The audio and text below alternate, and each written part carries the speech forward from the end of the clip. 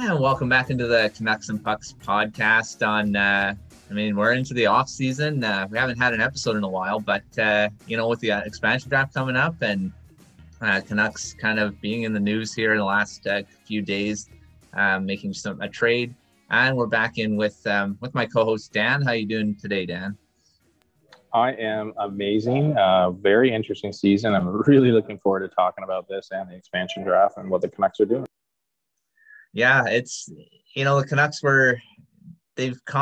Jim Benning came in and said that he wants to improve the team's depth. As the third line was a big target of his, and he did it. I mean, he got a guy in Jason Dickinson that's he is a prototypical third line center. Does all the matchup duties. He takes his face-off numbers aren't too good. He's not above 50%, but that can be improved. But his other parts of his game are really solid defensively, and I think that's what the Canucks need on that third line. Yeah, I think it goes to the Manny Malhotra comparisons, which a lot of people are using. But I think it's just taking pressure off of Bo Horvat. I mean, the reality is Brandon Sutter was not, while a good penalty killer, Brandon Sutter is slow. The game, like I said last year, games passed him by. It's continued to pass him by. And I think that, they're in a situation here where they've got a young guy who's coming into his, I don't know if you want to call it prime, but he's certainly coming into his own. And he's going to be a good contributor along with Podkolzin coming in. And the Canucks are going to be a much improved team. But I'm hoping we can talk a little bit about last season because we never did an end of season podcast. And I think it's really important because a couple of things I want to say, because it's been very, very disappointing in a lot of Canucks fans right now lately. Yeah, I agree. I mean, the thing is, let's talk about last season for a sec. And, last season we all know about the COVID pandemic, and that kind of uprooted a lot of things that really derailed a lot of development in a lot of places, not just the Canucks. The regular season was all over the place. We know the Canucks had that scare, or not a scare, but I mean, they had to shut down for a while. A lot of the players went through COVID, and, this season I think is a write-off in my opinion. It can't be judged on where the development is in this team. This is a fresh start coming into this next season. And I think that's the biggest thing you take away, is that this season I don't think this past season matters too much in where the Canucks are. You shouldn't be thinking, you blow up the team because they missed the playoffs and they didn't look too good again. There is stuff to improve for sure, but I think it's incredible that people would take this last season and they would sit there and attribute it as it's some sort of an indicator. And I don't mean this disrespectfully, but Montreal fed off of Vancouver because it was a good matchup for them. Oh, yeah. Connor McDavid scored 100 points because the North Division was a good matchup for them. I'm not trying to I'm not trying to take away from the accomplishments, and I'm not trying to take away from the challenges that Canucks had. The reality is what happened with the bottom six bit Jim Benning in the butt last year. Yeah. And rightfully so. Those signings killed them. It hurt them. They didn't have the depth because of it. And at the end of the season, it showed. They weren't able to overcome any of the COVID issues.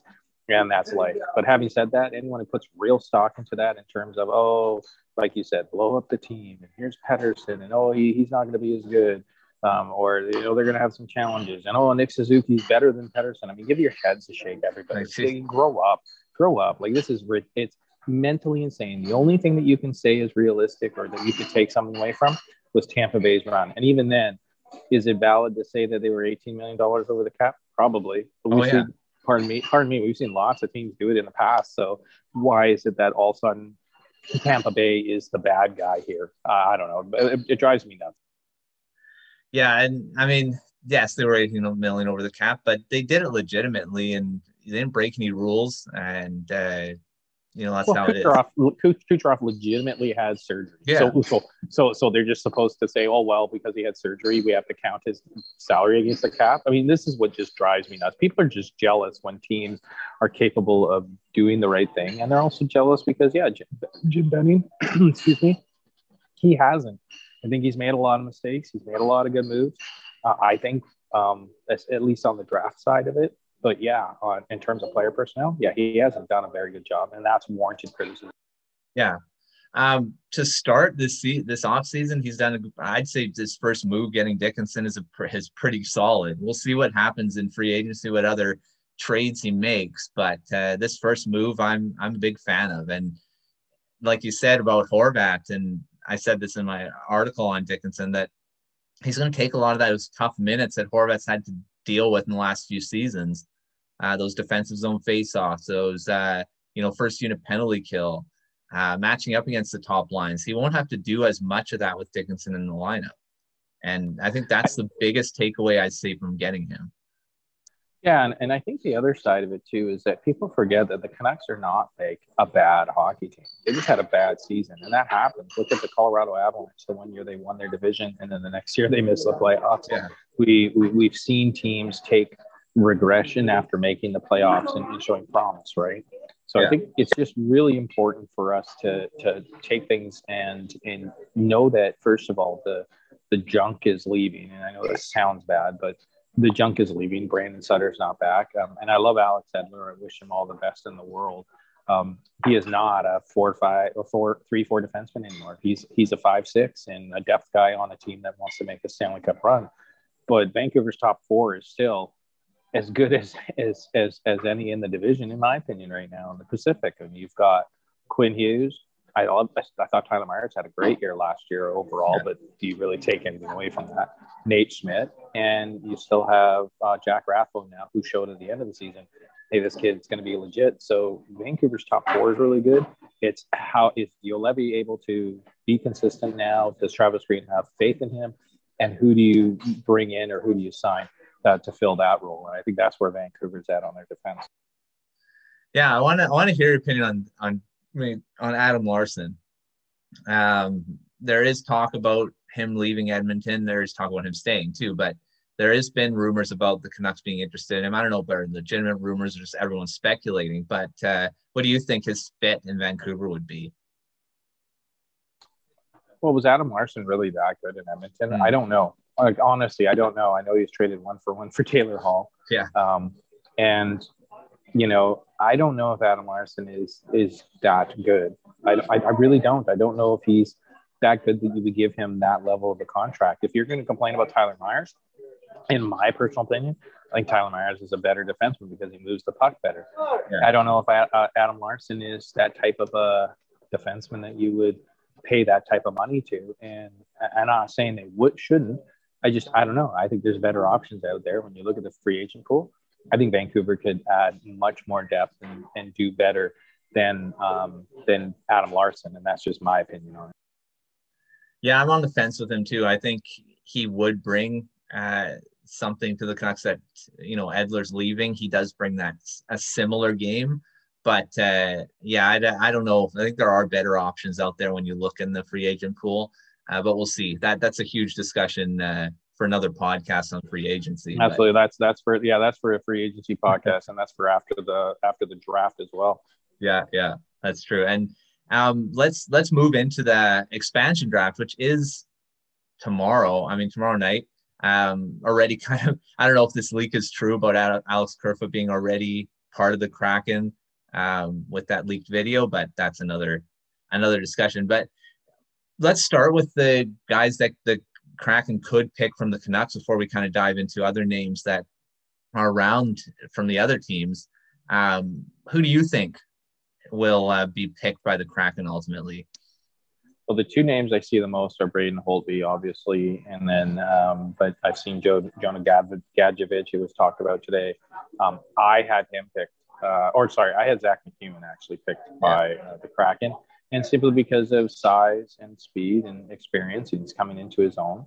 I think Cole Lind is still probably maybe a year really away. I know he had a reasonable campaign, but he, on the A and then with the Canucks, but he, Cole Lind still hasn't shown he can play the NHL, whereas Zach McEwen has shown that he can play, and given the right role and given the right players and that, I'm sure that he would be a contributor. And that's, if I'm Seattle Kraken, he's a reasonable contract. You're able to fit him into your bottom six and probably your fourth line, but still with speed, and he has that ability. That's who I would pick if I was the Kraken.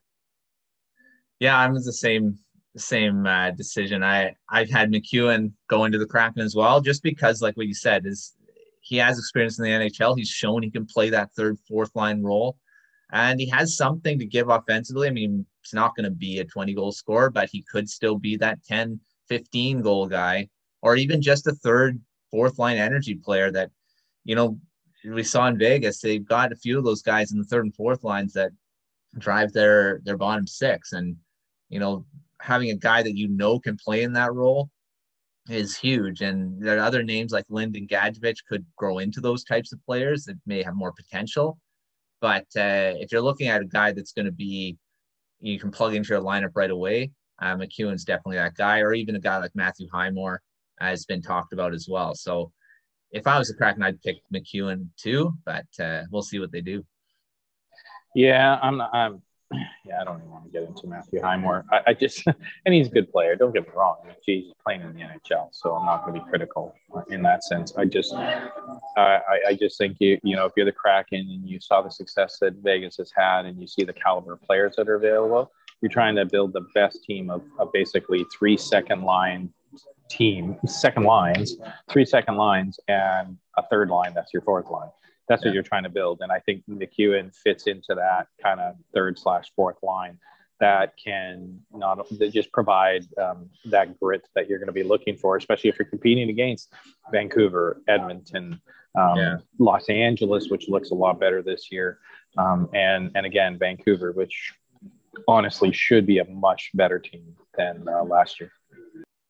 Yeah, and I mean, I thought before all this stuff with, we'll talk about Carey Price in a sec, but I thought Holtby was going to be the hands down pick, but it's not so much anymore. And there's been talk about his salary and, you know, taking on his salary, but, you know, there's talk about getting Price and he's got a huge salary. So we'll see what they ultimately do in the end. Well, let's dive into Carey Price, because I think the thing is that one of the things that Vegas did was the foundation of that team when they built it was from the middle up. So they picked Fleury, and then they built and they got their centers, right? And then they acquired their wingers. And I think that's where I think the Seattle will take a similar role. And when you have a stud goaltender, even let's say if he's, I apologize for some of the noise in the background.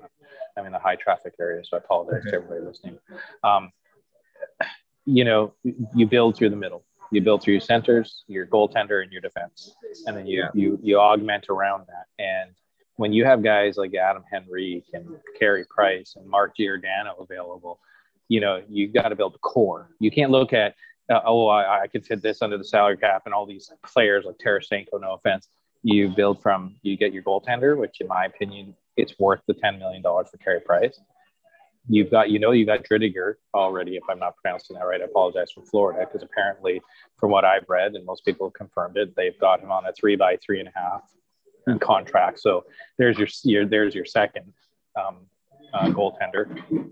And if Carey's out for half a season, he carries the fort till Carey gets back. And then with Giordano, I think you take that risk. I think Giordano's still, you know, a Norris Trophy defenseman from 2 seasons ago or 1 season ago. Yeah, so it wasn't that long.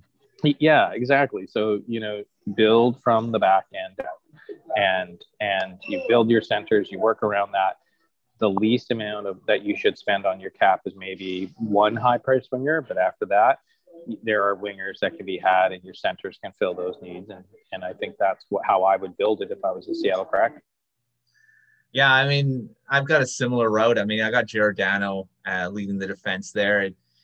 You know, got Troy Stecher in there too. I mean, there's few guys that are available that aren't high salary guys that you can build a pretty decent defense around. And yeah, like you said, with Price, I would actually go forward with going for, you know, picking him. The thing is he is still a legitimate franchise goaltender. It's not like he's past his prime or anything like that. And I don't think this injury is going to really derail anything in his career. I think it just needs to be done.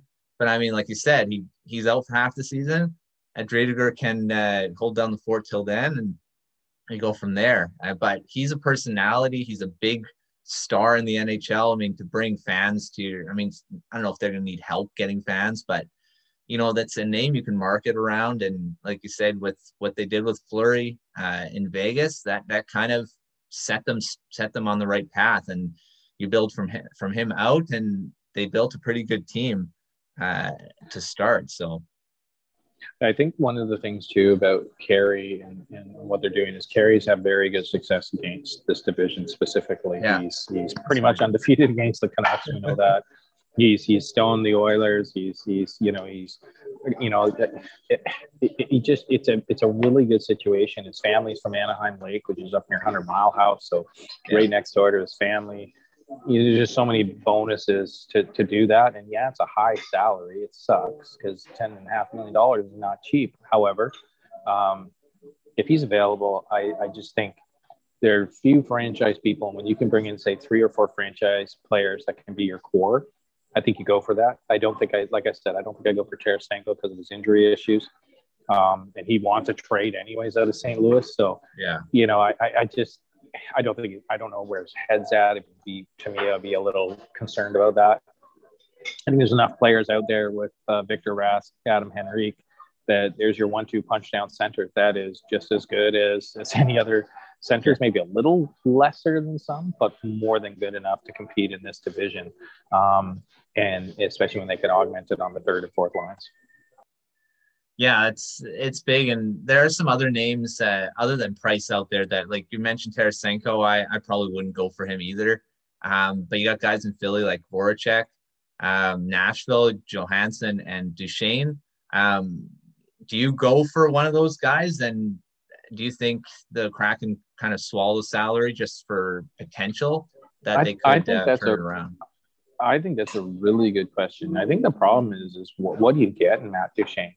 Do you get the player who was the stud in Colorado but kind of had an attitude, or do you get the Duchesne who was traded to Ottawa, who was traded to Nashville, who has really struggled in Nashville, and now he's kind of like out of favor, but he's got this high price salary? I don't think I do that. I think you want character guys. I think you want guys that come in, work hard, and I don't think Duchesne is the type of guy or the leader that's capable of doing that. I think you gotta avoid him. And to be honest, Ryan Johansson, I think, is at the end of his career, or it's close to it. Right? Again, we've seen this with a lot of these older players. I mean, very few players are like Sidney Crosby, who at the age and Alex Ovechkin, who at the ages of 35 and 34, can continue to put that out. I mean, let's call a spade a spade. Ovechkin is the best goal scorer in the history of this game, period. Yeah. If he played in the 80s, he would have scored 120 goals, 140 goals. I mean, it's just ridiculous. He's that stinking good. And very few players are like him. And so if you pick Johansson, is that what you're picking? Are you picking a player that you think at that age is going to be able to contribute in the point range that you need to compete? Because if you run down the division again, you're going up against 110 to 130 point McDavid and Draisaitl. Then you're going up against easily a 100 to a 90 point Pettersson and an 80 point Horvat. You go down the list of what's available for these point players. You have to be able to compete, and that's why Dickinson is so good, because if you've got Adam Henrique and a guy like Dickinson whose numbers reflect how good defensively he is, you can probably shut him down. But we know how how defensively minded both Pettersson and Horvat are. So it's just, all these things factor in when you're building your team. You're building for your division because you're playing all those teams 4 times. Yeah. You only play the other team twice. Once on your home rink, once at theirs. Other than that, you're playing these other teams 4 times. So you're building against your division. So is Ryan Johansson the guy that's going to allow you to compete in that division and keep up with those guys? I don't think he is. And I don't think it's worth that high salary and contract. Yeah, I agree with that. And you got to look at it too, of who's coaching the team and who's running the team. You look at Ron Francis and Dave Haxtell. They're both guys that, from their history, like that gritty type, kind of in your face type players. And that's what you got to look at it too when you're looking at what guys they are looking at. And I don't know if Johansson kind of fits that mold, or Duchesne does either. So it'll be interesting to see how that factors in as well, the style of play that these two, the guys that are, basically leading the team and have input in who's getting picked. Yeah. Do you know who I think might sign in Seattle? I'm going to throw this out there because he's an unrestricted free agent now. He just got his contract bought out. I think Ryan Suter is a guy that you could give him on a lower salary because he's been bought out and he's got a bunch of money from his contract being bought out. And I think Ryan Suter's just exactly the type of guy that could come in and be a part of that anchor on defense with Giordano. I had Stetcher on mine too. I think you want him to anchor your third pairing. If you could get Giordano, Ryan Suter, and Troy Stetcher, I think your defense is pretty damn solid. Yeah, that's a good point. I mean, Suter, he still, I think, has a lot in the tank. Not at that salary, mind you, but he can still lead a defense and help lead a defense. So that's a name to actually keep an eye on. Let's look at. I don't think you're ever. I don't think you're. I was just going to say, I don't think you're going to see someone pay him what he got paid in Minnesota. I think he's going to take a reduced salary, probably in the $5 million range. And even a team like Vancouver, if that's what you got there, I think you jump all over that. I think you jump all over that like a fly on you know what, and you see what happens there. Honestly, yeah, that's an interesting point. And like I said, he still has a lot to give, I think, in the NHL, and he's getting bought. He got bought out, so he's got some money. He's not going to be looking for the big salary to start here. So yeah, that's interesting to watch. Let's look at some under the radar type players, like not the big names, but guys that could break out, like a William Karlsson, guys like that. What type of guys do you think could potentially do that with the Kraken that are kind of will fly under the radars? Okay, so you know about Alex Kerfoot. This is kind of what I had on my third line for them because it was inexpensive, but I think it would have been a really good like fourth line. I think they have Erik Haula. I think Kara from Edmonton. I know he's an unrestricted free agent, but he actually would be a really good player that way. Brandon Tanev at $3 million available. I think I know Kerfoot from Toronto. We've talked about that, but Donskoy is a really good one. But the other one that I would put on my top right wing, honestly, is Connor Sheary. Connor Sheary is a guy who played with Sidney Crosby. He's won a couple cups. He knows how to score goals. He's not really being talked about.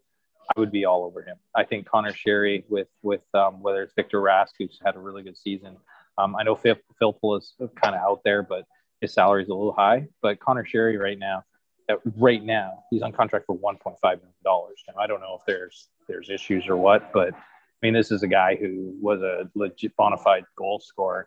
And again, when you look at either Marchessault or, like you said, William Karlsson, they had similar numbers, and then they go and they turn into bona fide top two line players. I think Connor Sheary is one that I would really look at myself. Yeah, I've got a couple names on mine too, and biggest one for me, I mean, he hasn't proven to be a top goal scorer in the NHL yet, and is Ross Colton in Tampa. Young player, restricted free agent, but he's got a lot of potential, and he could realize it as, coming into a team that and potentially could play in the second, third line to start, and looked really good in the playoffs. That's one of mine. Dominic Cahoon in Edmonton is another name that I'm kind of looking at as well. So there are some players out there that could potentially be that type. I'm gonna challenge you on Colton.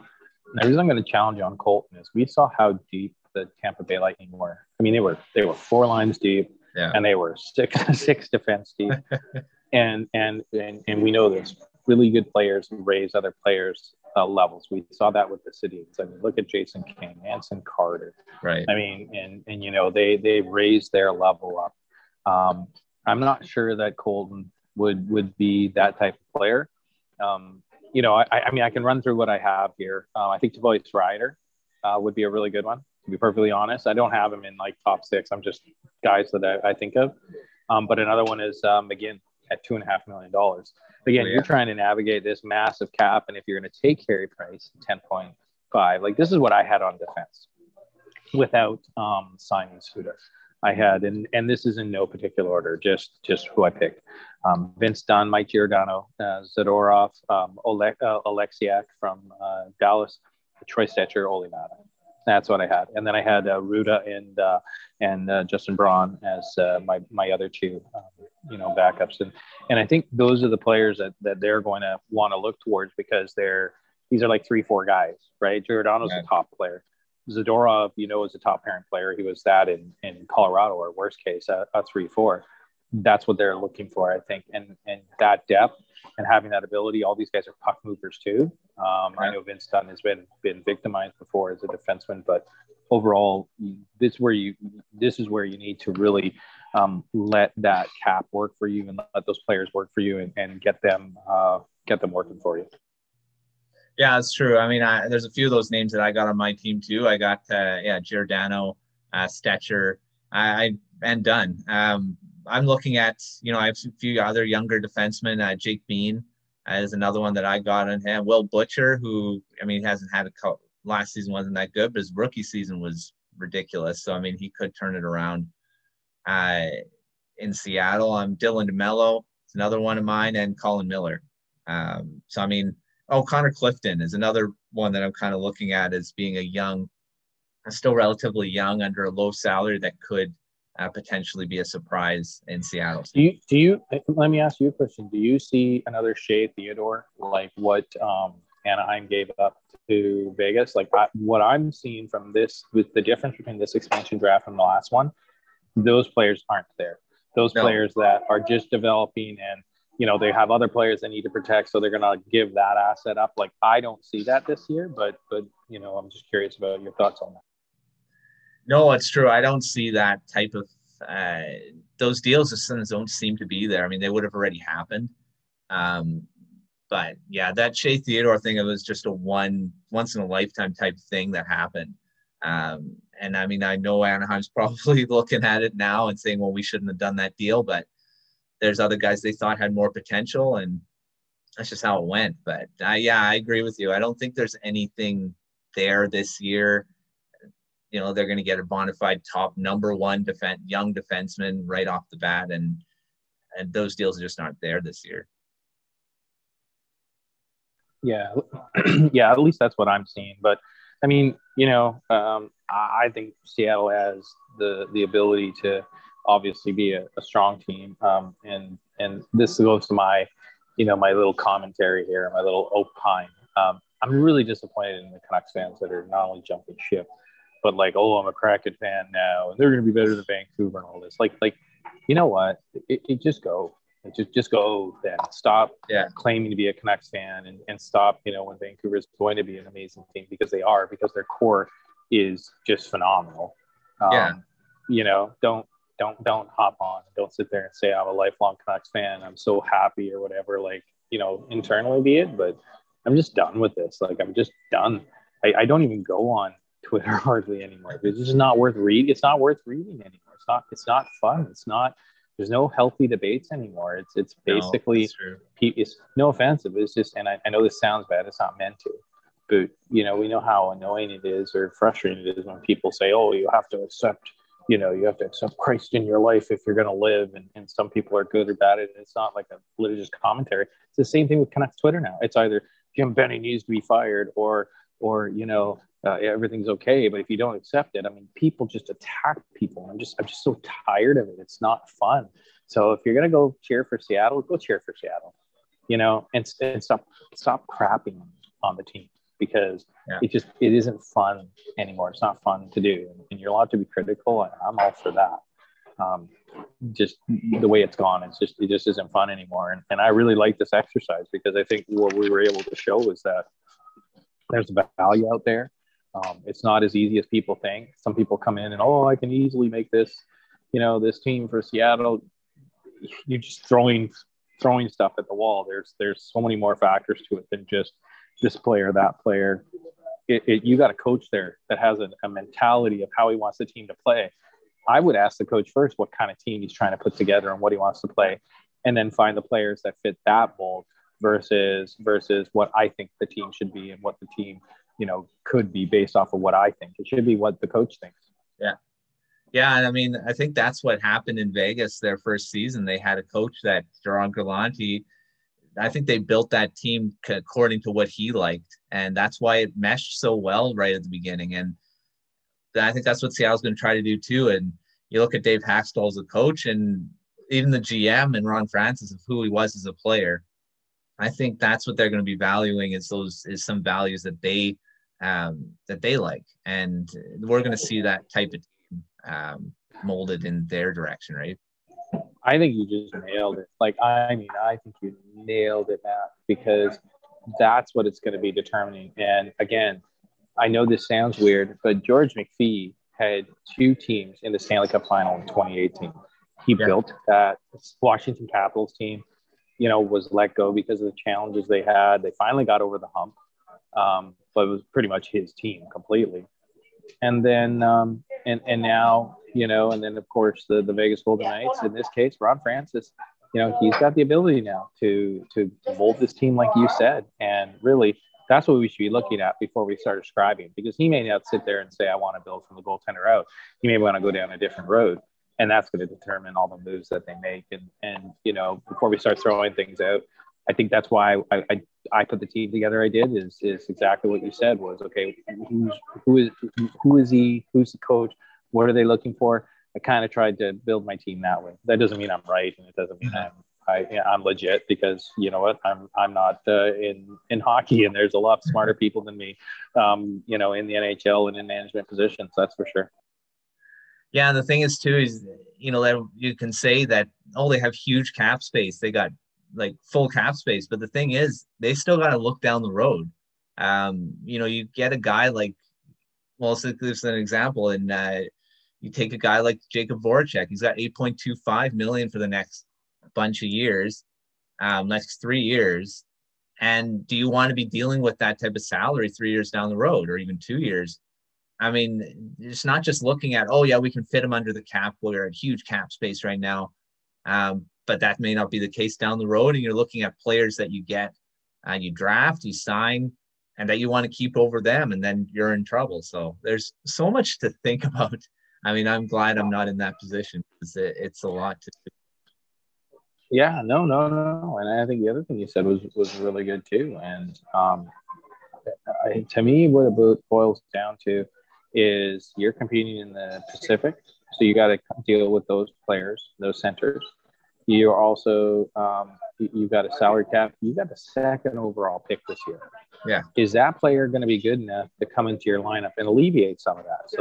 So all of these things play a huge role, and nobody's picking that out. People are just picking names and throwing them out there, and oh, here you go, and without really thinking about the salary cap and thinking about the GM and the coach and the makeup of the team and team chemistry, all those things. I just, you know, there's too many armchair quarterbacks out here, I think. And, you know, I know I'm one of them, but, you know, at least we could put a little more thought into what we're trying to do before we sit there and throw names out there. Yeah, just to finish up this discussion, you point out something that is massive, in my opinion, is the chemistry factor. That's what kind of drove the Vegas Golden Knights, is that they felt that they were kind of them against the world type mentality, and they came together as a team. You got to think about personalities that are coming into dressing rooms too. It's not just the player, like we mentioned about Duchesne. You want to bring in a guy like that into your dressing room. There's another big factor you're looking at, not just looking at the on-ice type stuff, but what are they going to be in the dressing room? That's why the discussion about Jake Virtanen is moot. I mean, they're not going to pick the guy because of the drama that he brings in right away. There's certain players that are just going to be avoided. It doesn't matter what type of player they are. I think that's a huge point. I will say to that I do not believe you're going to see the same. I do not believe you're going to see the same level of apathy to Vegas like you did, because we were tricked with Vegas Golden Knights based off of previous expansion draft and expansion and player availability, that sort of thing. We were fooled just mentally on that. GMs weren't prepared and weren't fooled. They're prepared. They know what's going on. And these teams, no offense, they're going to be gunning for them, because they're not going to want another Vegas Golden Knight. Look at Vegas. They've been to a Stanley Cup final and 2 conference finals in 4 years. Do you think that sits well with every other team around the league? No, not a chance. Just not a chance. Like teams are going to play them hard. They're not going to take them easy. Every point counts this year, and it's not going to be like it was with Vegas, where by the time Vegas was rolling, they had pretty much won the division, and there really wasn't anything anybody else could do about it. Yeah, no, it's going to be totally different, and they're not going to want that. That's why the side deals aren't happening. I mean, because of that, they don't want to be duped into things and get screwed over just like they did in the last expansion draft. And that's why we're not seeing the same level of movement. We may see some after the draft, after the expansion draft in these deals. Like, depends on who they pick. Like, you looked at what Vegas did last time as well, as they picked guys and then they traded them. So we'll see what happens afterwards, because there's going to be I think there's going to be some movement before the draft or even at the draft. So it's going to be an interesting next few days, that's for sure. Yep, I agree.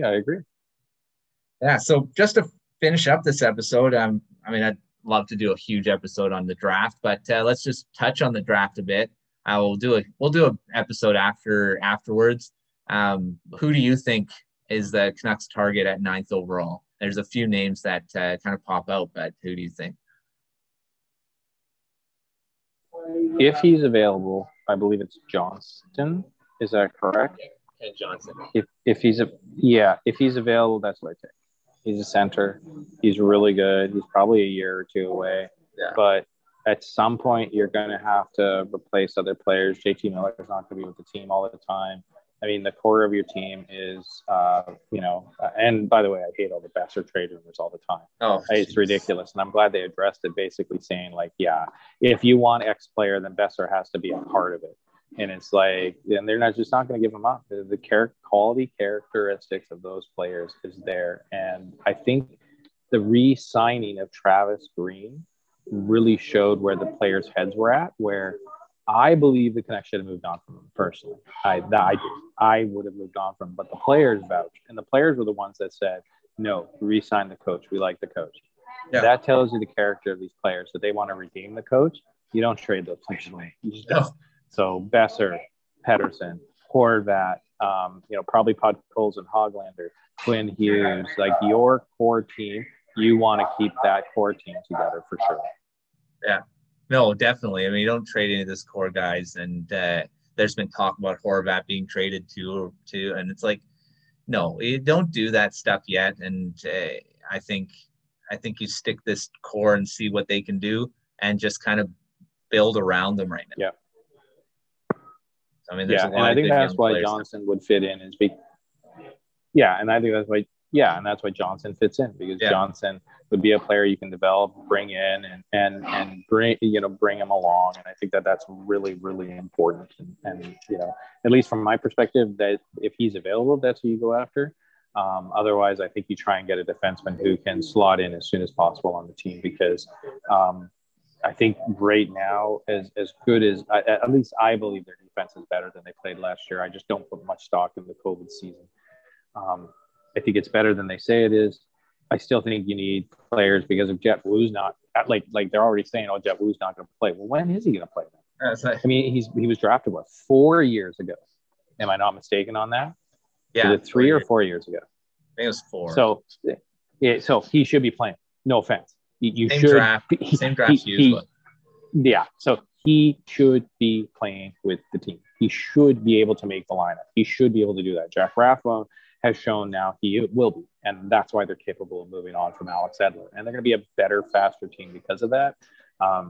In my opinion, if you can't get that, you go for the best defenseman available, and you try and slot them in and get them moving. That's my opinion. Yeah, I agree. And big thing is Brad Larson coming in as, I think where the Canucks as a whole is going to be better defensively under him. And so we'll see how that changes stuff. But yeah, I agree. I think Kent Johnson's a big target. I've mentioned Fabian Lysell, but I've been kind of crucified for that pick because apparently it's too high. But I mean, yeah, Kent Johnson, Mason McTavish, if he's still available, the Canucks should take him. I thought Elias Pettersson was drafted too high at number 5 overall too. Was he not? Yeah, a lot of people thought that was too high for him, and but I love Lysell's game. But I believe in you. Stick to your guns, man. Look at Cole Caulfield and what he did this year. Craig Button was so high on him, and all these teams passed because of his size. And no offense, Cole Caulfield, once he came in, he was one of the biggest reasons Montreal went to Stanley Cup final. He's just his goal scoring ability is that good. Now we'll translate in the regular season. We'll see. We're going back to the regular divisions. They're not going to be able to feed off of teams that are not built to play them. They're built to play against Tampa Bay, Toronto. They're built to play against Boston and Florida. And it's going to be tougher for Montreal next year. It's going to be tougher for all these teams. I think Vancouver will come ahead because Vancouver is built for the Pacific Division, and they're built to play Vegas and Edmonton and Calgary, which teams Vancouver had success against. This is why it drives me nuts when people sit there and go, "Oh, well, last season they had this many goals," blah blah blah blah blah. Like, when you're playing teams that you're built to really, you're not built to you weren't built to beat Montreal. You're built to beat these other teams to get to a final and then see what happens at that point. So at least that's my opinion on that too. And I don't think I'm far off on that comment. No, I 100% agree with that. And that's actually a big point, huge point is that, the Canucks aren't built for that. And playing against a team that you only play once or twice a year and then all of a sudden you're playing them 9 times is ridiculous. So, and that's with every other team as well. And I think the biggest thing was this season just has to be just thrown away this past season. So we'll go back to normal next season, and everything will kind of fall back into what's supposed to be. So, I'm sticking with the Lysell pick. I mean, nice. I like it. I'm hoping they draft him now because I trust you, Matt. I really do. One last thing I want to say though, the biggest offseason signing for Vancouver, 100%. was Ian Clark and the long-term deal. That's like number one. Yeah, that's a huge deal. If the Canucks would have lost him, it would have been a huge uproar. And not just that, but it's just, you look at what he's done with the goaltenders and every goalie that's dealt with that's been coached by him and raves about him. He was probably the number one signing in the offseason, and I'm glad they got it done. Yeah, Demko's going to thrive because of it. Honestly, he's going to thrive because of it. Yeah. So that wraps up this episode of after a huge hiatus, and hopefully we'll be going to more normal episodes here, and it's going to be fun off season. I think there's just so much uncertainty, so much stuff that could happen, not just on the Canucks but everywhere else. So I'm glad everyone's kind of stuck behind. I've had some comments from people that where are are the episodes, and we're back. So it's going to be a fun off season. Hopefully we'll get some more episodes going, and you can follow us on Twitter at Canucks Pucks, and just keep listening. We'll try to get some more episodes out there. Go Canucks, go. Yeah, go Canucks, go.